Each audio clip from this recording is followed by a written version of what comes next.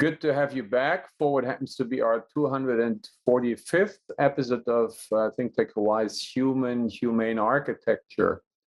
And you are about to be our 13,100th viewer. So we're happy to have you with us for that reason. And we is us at this time of the year. It's the end of the semester up at UAH. So we sent me, your host, Martin Despang, back half around the world to see what's different there and compare it with you, DeSoto Brown, in your Bishop Museum. Hi, DeSoto. Hello, everybody. And Martin, you're certainly in an unusual setting. We haven't seen that before. And where are you halfway around the world? I'm halfway in between Honolulu and Germany. I used to, in the past, take the easy way out, or the most obvious, I guess, and do a stop at the closest, which is either San Francisco or LA. But this time I remember back in the days when I was still in the prairie, or even in my desert days in Arizona, since I'm mostly flying with United Airlines, their hub is guess where, and that's where I am. Well, that is Chicago. You are speaking to us live from Chicago. So I'm in Honolulu, you're in Chicago, and the reason, well, there are various reasons for you to have stopped there, but one of the things that you and I have been discussing is the current group of new high-rises that are going up in Honolulu. When we were looking into them, we discovered that a lot of them are originating with firms that are located in Chicago. So why not, since there's a connection that way, you go and visit there and see what it's like. And that's what you're doing before you take off again for Germany just hours from now. Absolutely. And if we can maybe get me the full picture back up for one more time, because I'm sitting here in the Kubrick loft, who is my best buddy from my college days, Dan Kubrick, who ever since wanted to work for that other German who unfortunately left us about a year ago, that we have been reporting on and will continue to do, who is Helmut Jahn, who is one of the most established architects in this town, and also builds, all over the world, and also back where he's from. So Dan, after when he first came here, he was on a small budget and needed to be just off the state border in Munster, Indiana. And he was the state border ran through the street, through the middle of the street. And he was on that side where things were cheaper than on the other side, which was the Illinois side. And then, once he, put in some years of working, he was able to move to the city. And this location here where he lives. This is a former, I should be able to turn the camera around, or we show this in one of the future shows. You will find this very interesting, DeSoto, because this is a former a warehouse, an industrial building, but a historic one. And it's made out of solid timber, something that the young generation is trying to rediscover with cross-laminated and cross-nailed timber. These are solid, really, really heavy, and they look like redwood, really, really chunky, posts and beams. So the whole structure is basically out of solid timber from back in the days, and everything is, of course, sprinklered, to keep it sort of appropriately fire rated. And so Dan is actually able to walk to his work. It takes him like 20 to 25 minutes, and we've been doing this together for the past 2 to 3 days. And this area is called the West Loop. So it is the Loop is the core of the city. And you recalled, DeSoto, that when you were here in Chicago the last time, coming from using natural elements as the ocean, which there is the lake here, never mind, but there is no mountains. So all they basically use and have for orientation is the superimposed grid that happens to be oriented as north, south, east, and west, right? So you found it funny that it always said like, okay, you got to go west, you got to go north. That's right. And even the streets have that, they have north numbers and south numbers and east and west numbers. Yes. So this is west of the Loop.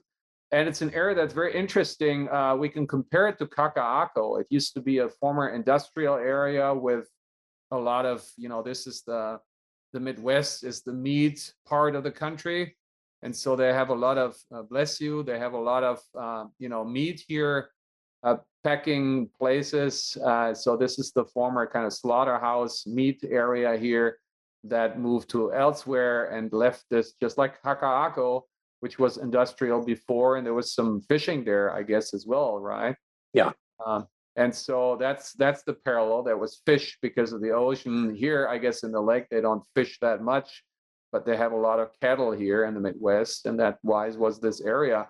It's now just like Kaka'ako being converted to very vibrant, which Kaka'ako wants to be. This one here actually is. There's one bar after the other, one restaurant after the other. And there is new construction going on. When the light is with us here, you see just between the top guardrail and the lower one, there is street lights. I don't know why they're still on here. Maybe that's also irritating the camera. And behind, now we can see that they're still on. And behind that, which the street lights are blocking, is basically a transit station. And that is a CTA transit station. The loop here, basically the elevated, the L, is a historic means of transportation. That's a train that's been running on these elevated steel tracks for more than 100 years.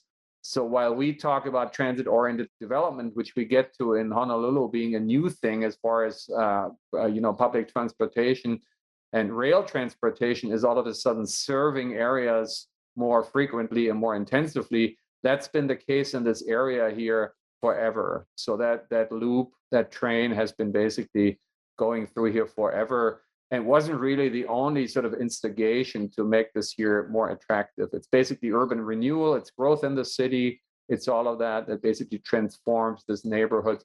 It is very nice, it is very close, in very close proximity, but has a different feel than in the high-rise canyons. And that is what people are worried about in Kaka'ako, right? It used to be like that as well. It was like 1 to 2 story scale. This is happening here too. Dan is worried he's getting actually a 20 to 30 story mid-rise / almost high-rise just in front of him here. There's actually construction going on. So kind of the same worries, but still in a little different way. This here has more the feel that people would love to get in Kaka'ako. Anyways, yeah, let's go to the first slide, DeSoto, which basically puts pictures to what you had already told us here. Right.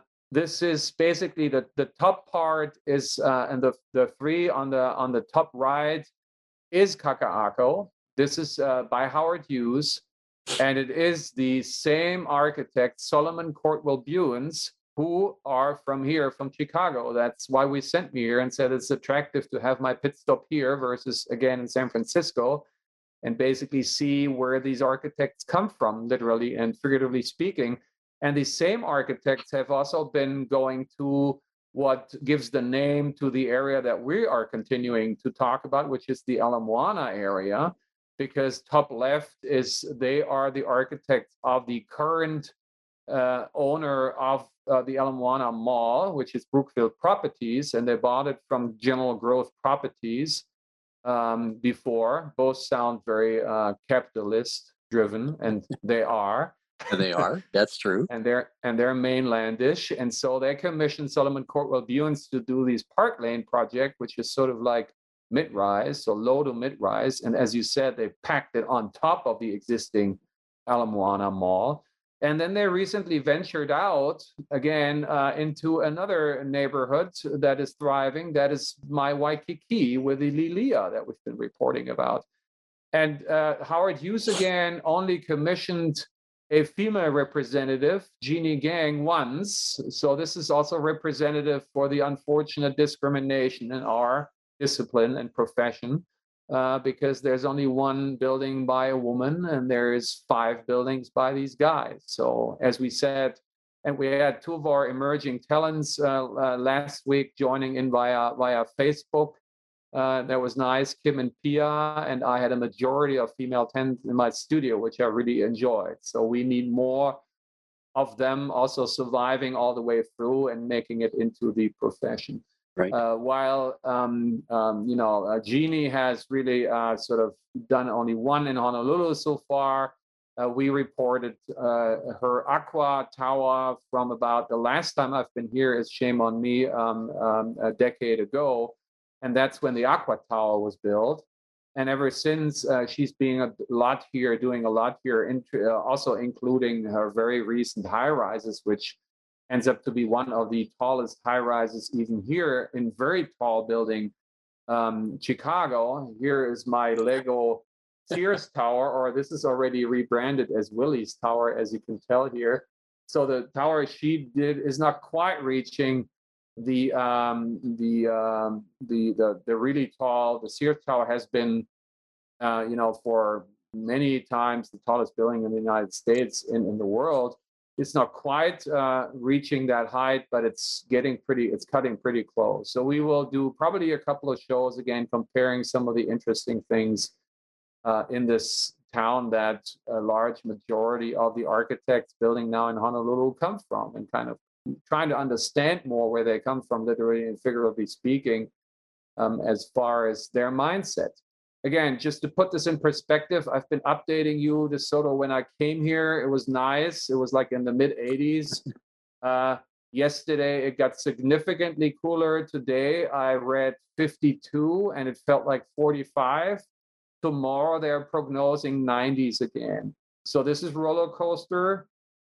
This is what they call tempered. We feel more, it's like temperatured, or temperamented, he said, not to say moody, mood swings the weather has here.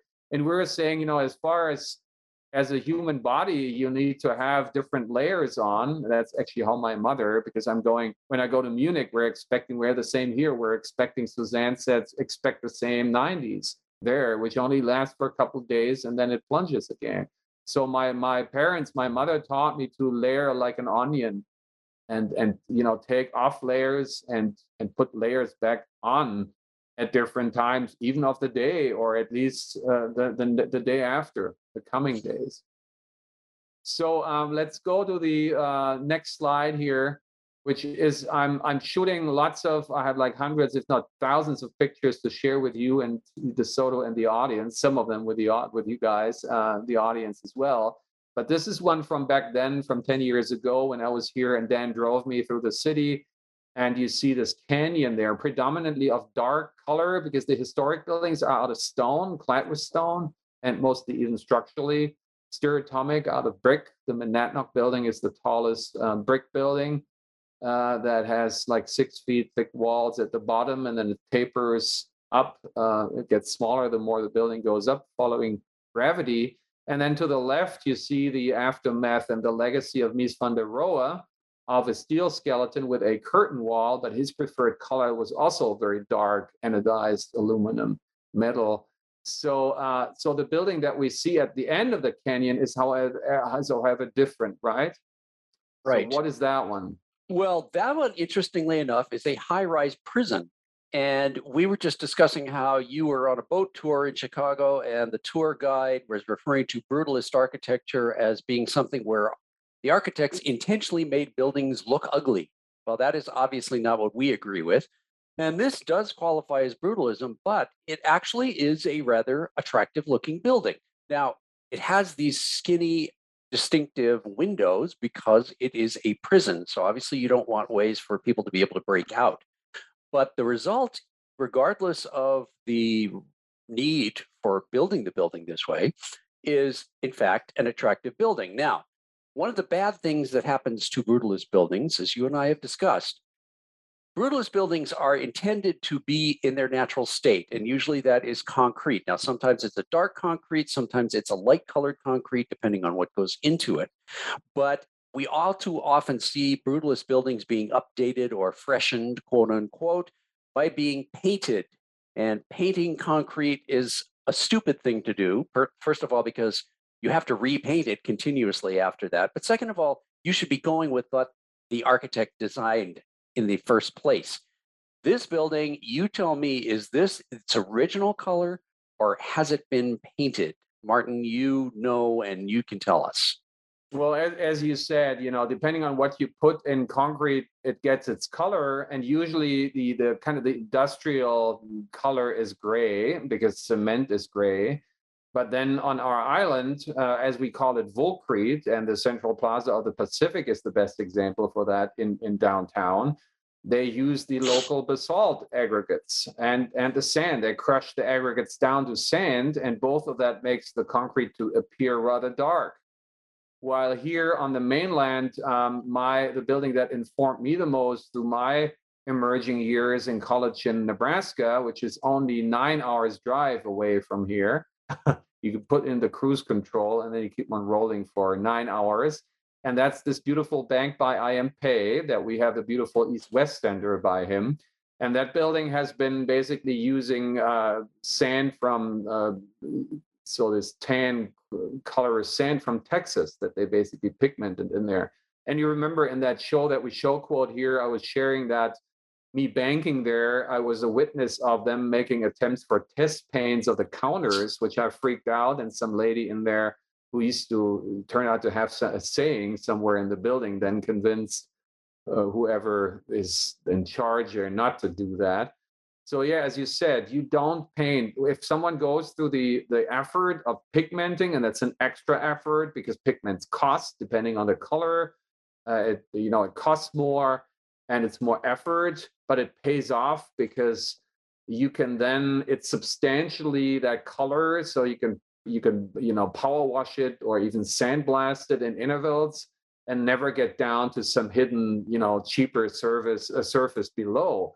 And we compared it to like the beauty industry or to cosmetics, right? Who always want to sell their makeup no matter what. But if you're having a healthy skin underneath that looks beautiful, why putting makeup on, right? And that's how we compare it to these buildings. They're inherently naturally beautiful. And I saw that prison when before they painted it, and it had some stains on it, yes, but you could have just scaffolded it and power washed it. Power washing would have been cheaper, way cheaper than painting it over. Because as you said, once painted, always painted. And that's what I always tell my clients, never paint concrete. Unfortunately, they did here. I have to, see how it's doing now. I don't know if I can still do that. I will have to see. But again, it's probably, it's been 10 years, so it's dirty again. And painted over concrete looks dirty and nasty, while unpainted concrete picks up patina and basically gets more beautiful over time because the acidity in the air basically eats on the surface and makes it more grainy, makes it more velvety. There's more kind of a shadow play on it. So again, clients and architects and owners don't paint your concrete. So what I found particularly surreal is that this color is even less sort of matching the original color underneath, but actually more what's going in front of that. And what is that? Yeah, so down at the bottom of this view, you can see a horizontal thing extending across over the street. That, in fact, is the L. The term L stands for an abbreviation of elevated, and it means the elevated train. The L is the train system that extends throughout the city of Chicago. And even though it's called the elevated, sometimes it's at grade and sometimes, in fact, it's underground. It was originally developed as a series of disconnected different companies, but eventually it all got put together under one government authority called the Chicago Transit Authority. The L is a feature of Chicago. And in fact, the text that's written on here says that in 2005, a number of people in Chicago voted it to be one of the 7 natural wonders, or not natural, but 7 wonders of Chicago. Well, everybody depends on that very well. Everybody depends on it very much. And of course, as with all transit systems, it also then related to how the city was developed and laid out. So it is a part of Chicago. It's been there for more than 100 years. Martin was just commenting on it's not very attractive in some places. It looks very rusty and worn out. And the sound of the steel wheels on the steel railings on a steel structure is sometimes excruciatingly loud and offensive, but it is a part of Chicago and everybody accepts it and uses it. Yeah, absolutely. And after all, it comes across significantly lighter than our very, very heavy new rail. And let's look at that next slide. We see this. Oh, not yet. It's actually coming up in the one after that. But let's stay with this one here because here's some sort of similar light because of steel systems that we wanted to talk about. And this is where I'm going tonight. I'm jumping into my final plane, going back to Munich. And in the outskirts of Munich, there is this fascinating startup thing going on that's called the Autobahn, and it's named after its prototyping location, which is Ottobrunn, which is a fellow, outskirt little town to the ones we live in back in Munich. And so, what fascinated us about the system here, Isoto? Well, I'm still finding out about this, and I'm looking forward to you telling me more about this. This is a transit system. However, it runs almost more like an elevator because those individual little pods or units, which only accommodate a handful of people, maybe two people, or maybe a little bit more, are called at your whim, like you call an Uber or like you press a button for an elevator to come. The car comes, it descends down to the sidewalk on cables. You get into it and it goes back up. This is a continuously running system. So it doesn't run on a schedule. It's not like you have to get on a train that comes at a certain time. You call it when you want it to come. Now, one of the things that you just mentioned is this is a steel system. And so it is not concrete. So it's much lighter looking. And in fact, it is a much lighter system in all ways. I am going to be really curious as to how this works. And so you're going to be reporting on when it gets into effect and what it's going to be like when it gets there. I Um, will. and the other thing that we're going to talk about too, and if you look at the picture in the the very top part of this slide, that's a picture you took in Portugal. And you can see, although it's hard to see here, there are two gondola cars that are on cables. And so the system we're talking about here, the Autobahn, spelled OTTO Bahn, not AUTO Bahn, that is kind of like a gondola system in that it's suspended and it hangs below rather than rides on top of. And there are other systems, including some historic ones like that, that also function in Germany. So again, this is something that the kooky Germans invented and they've kept up with that isn't being found in other places, certainly not here in Honolulu. Yeah. And one is the show quote there to the right in the middle. This is the Wuppertal suspended rail. And the one just above that, the show quote was in Madeira. Suzanne and I were having nice dinner in this old part of town, and all of a sudden there was this cabin flying over us, and that's in the other on the mainland Portugal. That's on the slide too, where we've been before. Where again on that riverfront in downtown Porto, there is that Gustav Eiffel almost like a bridge way back there in the distance, and so you can go up there in these gondolas from that from where the river is up to the top there. So it is not just for tourists, right? It's actually for transportation. I mean, if you're old, right, and you live up there, you can, or whatever. It doesn't have to do with age, right? Young people are sometimes tougher than young ones, but whoever thinks, you can't go there by feet. It basically helps you to go up there. So why are these? You might think, okay, we're done with our heavy, elephanty, chunky rail. So why is this of relevance? Well, I'm still, when I'm back, I'm still, suicidal bicycling up University Avenue, which I don't think it was ever planned that the heavy rail goes that far. So that is still to come. That my emerging generation and I can basically scoop through the canopies on the height of the canopies of the trees, and just like that picture, I think it's number 6, was me this spring, whenever I hit the ski slopes. I was thinking a lot about it, and I'm sitting there in these cabins, and the blue is a lid. I don't know why they colored this. They could do this in clear, and you probably should do it. But when people are worried in Hawaii, this is to cover yourself from snow, right? If you're sitting there in the ski lift and the blizzard comes through, you can stay warm. But that lid you could also do in Hawaii whenever it rains, right? You just pull down that lid, let it rain on you. You don't get soaked. Once it's sunny again, which is like in no time, right? You flip it back. So very, very kind of adoptable systems. But there's another reason that relates to the areas where we're currently under investigating it, that has to do with the rail, that the heavy rail maybe isn't so much done yet as we would think. And that gets us to the next slide, and particularly the bottom images here. You sent me that article, and what is it about? Well, it's about how the rail system, the last two stops of the planned rail system currently have been cut, and that's because of funding shortfalls.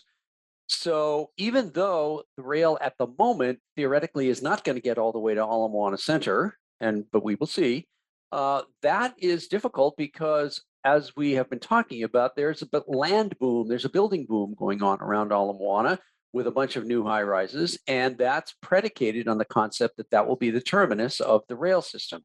So whether the rail gets there or not actually is extremely relevant for us to be considering in terms of city development and where people are going to be living, because if there's not rail system there, that's going to make it different. Now, there is talk that there will be funding found in order to complete the system all that distance, but they are talking about cutting out one of the last stations, which would be the Kaka'ako station. Again, all of this will be relevant in the future as to how our city develops. Yeah, and the picture one there at the top left, I took when I was there before I left last week. And there was a train driving by, and I wasn't fast enough to snap a picture of it. And then I waited and waited and waited and waited. No other train came, and you explained to me why, because it's still in the testing phase, right? Right. It's not a regular, the train is not running yet with passengers. You were assuming that was going to be another car going past with passengers in it, and it's not doing that yet. And also we, eventually going back to our shows of comparing automobiles and architecture, we see a car there that's inhabited. So this is a homeless shelter. And how, again, our PI mobile, the pictures at the bottom relate to the architecture we're continuing seeing popping up in the Ala Moana area. We have to save for next week when we're continuing with this one here, then reporting from you in Honolulu still, and me back near Munich. And until then, please stay safe, and particularly tropical versus tempered. I will.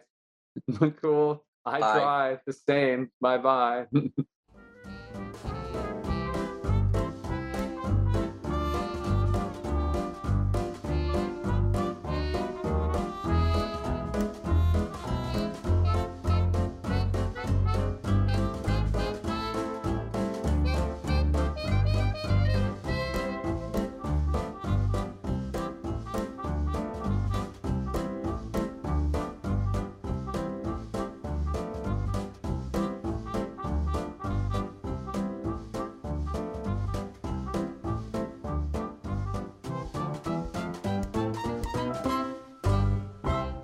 Thank you so much for watching Think Tech Hawaii. If you like what we do, please like us and click the subscribe button on YouTube and the follow button on Vimeo. You can also follow us on Facebook, Instagram, Twitter, and LinkedIn, and donate to us at thinktechhawaii.com. Mahalo.